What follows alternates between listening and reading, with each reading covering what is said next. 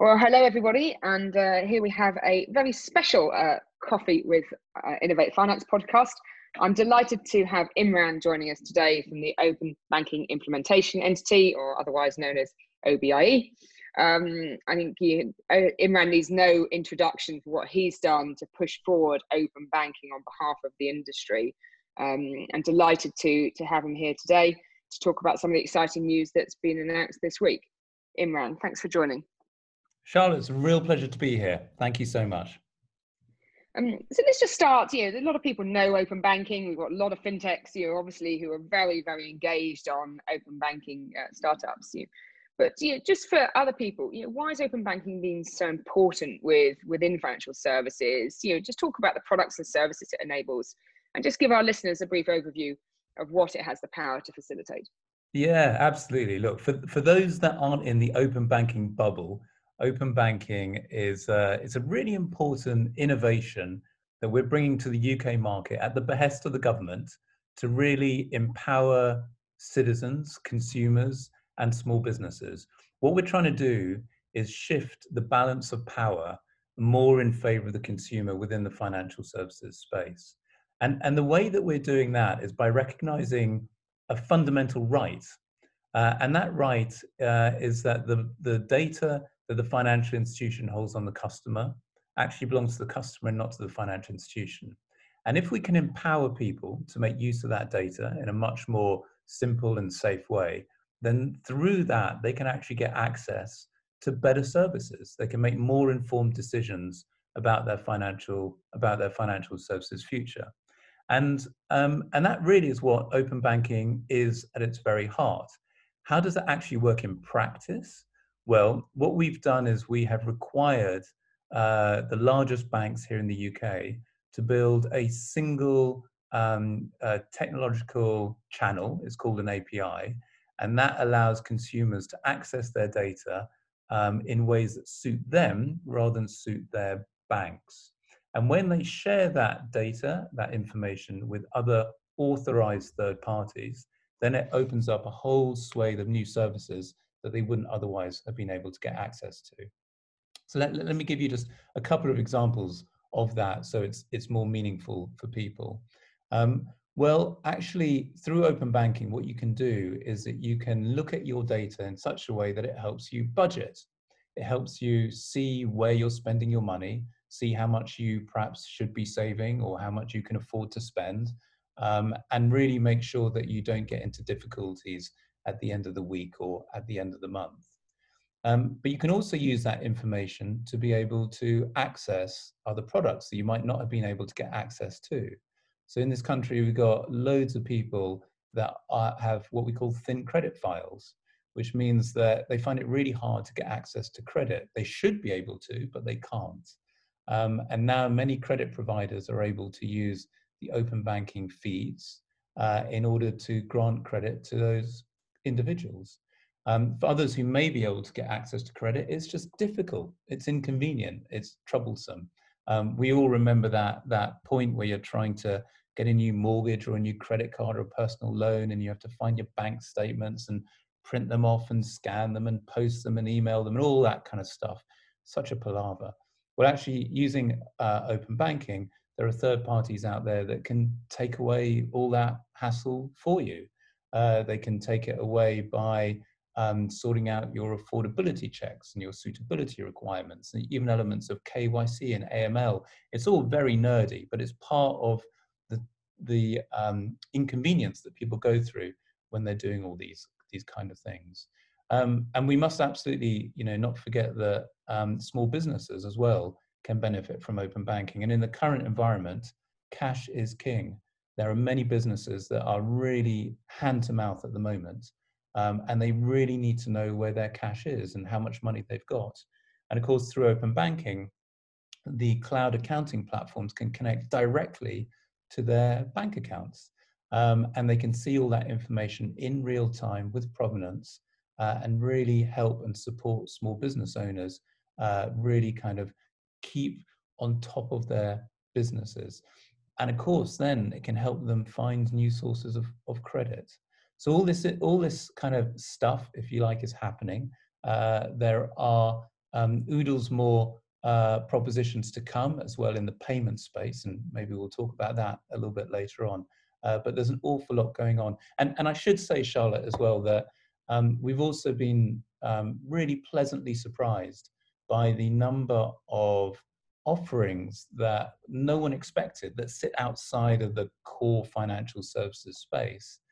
There are things there that actually will help debt charities better understand the financial situation of some of those people that are unfortunately on debt management plans, and they can help many more of them using open banking. There are other people that you can use open banking to set up alerts for loved ones if they're worried about fraud or they're worried about going overdrawn and they want carers or loved ones to be able to help them. And one I like very much that I heard of just a couple of days ago, Charlotte, is an app which using open banking will review your bank statement data and estimate what your carbon footprint is, and suggest ways in helping you do the right thing for the environment. So there's tons of innovation that's coming out of this, which is what we hoped, and is really exciting to see. Yeah, that's great, Imran, because certainly I saw that last week, and I think most people wouldn't recognise that comes from open banking. They would just say that's an amazing power that I can have to understand my carbon footprint. Nobody has to worry about the technical piece behind it, but it's important that we do attribute some of those great advances on the work that you do. I mean, it's obviously phenomenal to see the success in open banking. You just talk a little bit maybe about the progress made in the UK so far. What's your journey been as part of this, and maybe some of the challenges you faced along the way. Well, the UK government had a visionary stance of open banking way back when, and it's taken us quite a long time to get this far. Not just because it's technically challenging, but we absolutely wanted to make sure that we built safety and security right into the architecture of what we were doing, right into the heart of what we're doing. So the consumer, the customer, the small businesses interests are our top priority. Where we are today is we are almost finished with the mandatory implementation. So that's the bit that the regulator requires. I would say that we're about 90% of the way there. Clearly, COVID has stretched out our timelines. The banks have a lot of work to do to make open banking work and have a lot on with the pandemic. So we have given them a little bit more time, quite justifiably, to do that. So I'm hoping that we conclude with the implementation over the course of 2020 and 2021. And the bits that are missing in the implementation are around the payments piece. And I think we're going to see some really exciting propositions in that area to come. The way to think about kind of where we are is exactly as you said. Open banking isn't something that any user is going to wake up in the morning and say, I really want to use open banking. Open banking is an enabling technology that sits behind the scenes, a little bit, frankly, like the way the internet works. People don't use the internet. People actually use the services that sit on top of the internet. The internet is the kind of the road or the rails that all of these other clever services sit on. It's the same way with open banking. So the next step I always try and keep an eye on is once the implementation's done, is have we got authorized third parties who will build those propositions for consumers, and we have got so many of them. It actually surprises me when I look at it every day. We are so fortunate here in the UK to have such a vibrant fintech sector. We have 300 or so fintechs who are in various stages of authorization that have enrolled within open banking, and all of them are in various stages of bringing really exciting propositions to market. We have another 300 or so technical service providers who are making it easier for other businesses and banks to also engage with open banking. So that is a fantastic growth story in its own right. And if anyone listening wants to know more, they should go to the Open Banking website, where we've got a craftily named page called the Open Banking App Store, which is actually more the list of the 80 or so third parties, mostly fintechs, who've got live open banking enabled products in the market. And I encourage you to have a look and try some. There's some really quite innovative products there. But Charlotte, the final pillar, of course, is anyone using this? And I'm very pleased to say that this very recently we announced that 2 million users are actively using open banking every month, and that's really quite encouraging. Most notably because it looks like it's doubling approximately every 6 months. So this really demonstrates to us that consumers are willing to engage with open banking. And really that fundamental principle, which was just an idea at the very beginning, which is that if you give citizens, small businesses, the ability to exercise their rights over their own data, and you do it in a simple, safe, and secure way, then they'll use it. And these numbers genuinely show that that's the case. And of course, the growth makes me believe that we're really just at the start of this. And so I think open banking will soon be characterized as a quiet revolution. No, that's great, and congratulations on the 2 million milestone. Certainly I've been seeing amazing numbers of online banking, obviously adoption coming through from people who never thought they would use online banking before in their lives. Some of the elderly, that's helped through the crisis. So it's such a relevant conversation at the moment. If we go to the other side, there's obviously some critics would say that the cost and work involved hasn't resulted in wide-scale adoption, or not enough yet, and they're sometimes skeptical on its success. I think it's only fair to to give you the chance to respond to that, and then sort of how you also measure the success of the implementation. Yeah, I look, it's a fair point of view. I think the important thing is that I don't for a moment think that we're just going to stop with 2 million. I can see open banking being widely adopted by the mainstream, and not just the hipsters of Shoreditch. I genuinely mean by people up and down the country for all sorts of usages. And they may not appreciate, as you were saying, Charlotte, that they are using open banking. In some regards, success is that open banking is hidden and it really sits there in the background. We want people to engage with financial services. We know that if they do engage, they'll make better decisions for themselves, they'll select better products, and competition will work in their favor. And that for me is the kind of the nub of this. That's what success means. And if we've got more people using it, that's a pretty good indication. So, to those skeptics out there, I'd say, I think you're being quite brave to bet against open banking as it sits now. This is very, very early days.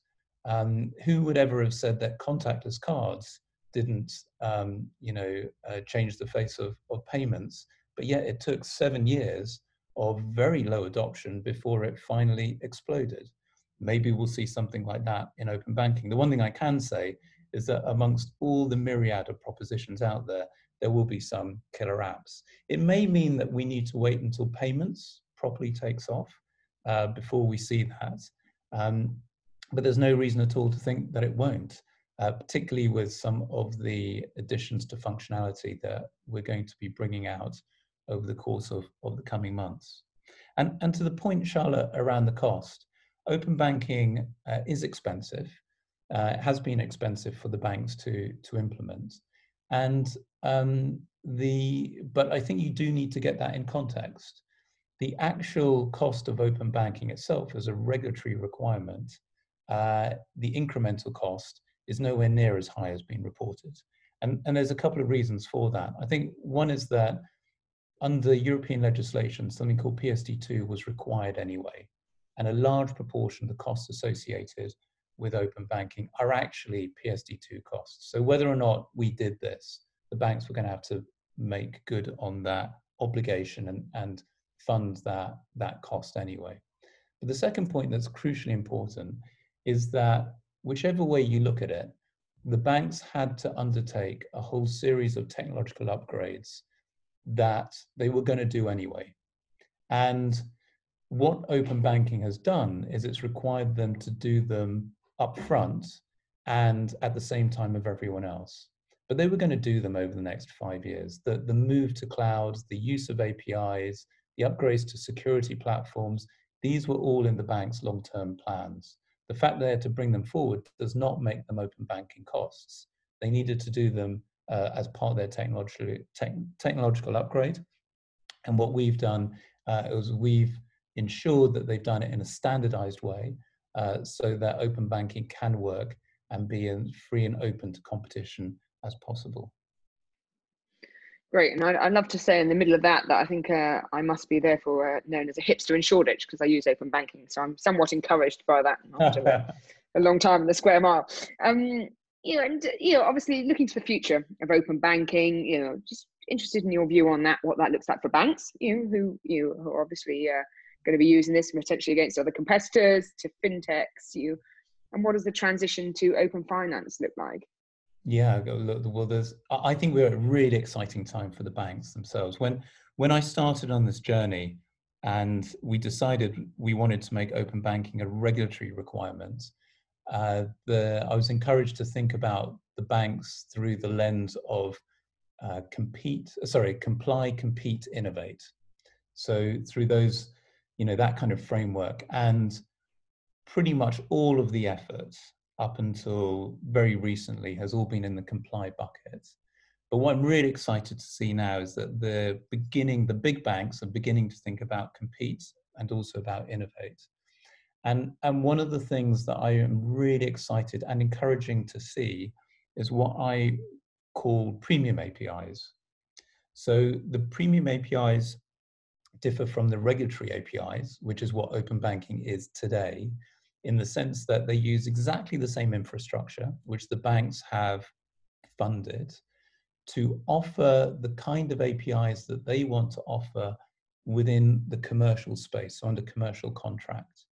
And I think this is going to be really powerful for the marketplace because it gets the element of innovation driven by commercial demand to the benefit of the third parties and of course to the consumers, but crucially to the banks themselves, and can really spur innovation on.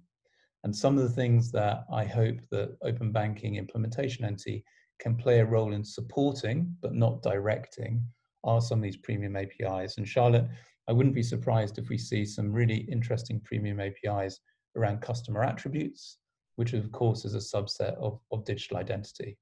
And that I think could be incredibly compelling. The next part that I think we could see that in the near term, the next part though, which is really exciting, is the prospect of open finance. So if we can think of open banking as a stepping stone, and then think about, well, what happens if we incorporate other products in a similar vein to open banking, such as pensions, savings, mortgages, insurance, then you genuinely hold the prospect that individuals up and down the country can see all of their financial relationships just in one place, in one convenient app. Again, making better decisions, making sure they've got the right products for them, not wasting money on products they don't need, not getting stuck on products that automatically tick up in terms of charges, and crucially making the right decisions for them. It could be incredibly empowering, and so I'm lobbying hard, government and the FCA, to make sure that we don't lose momentum now, and that open finance itself can become a thing.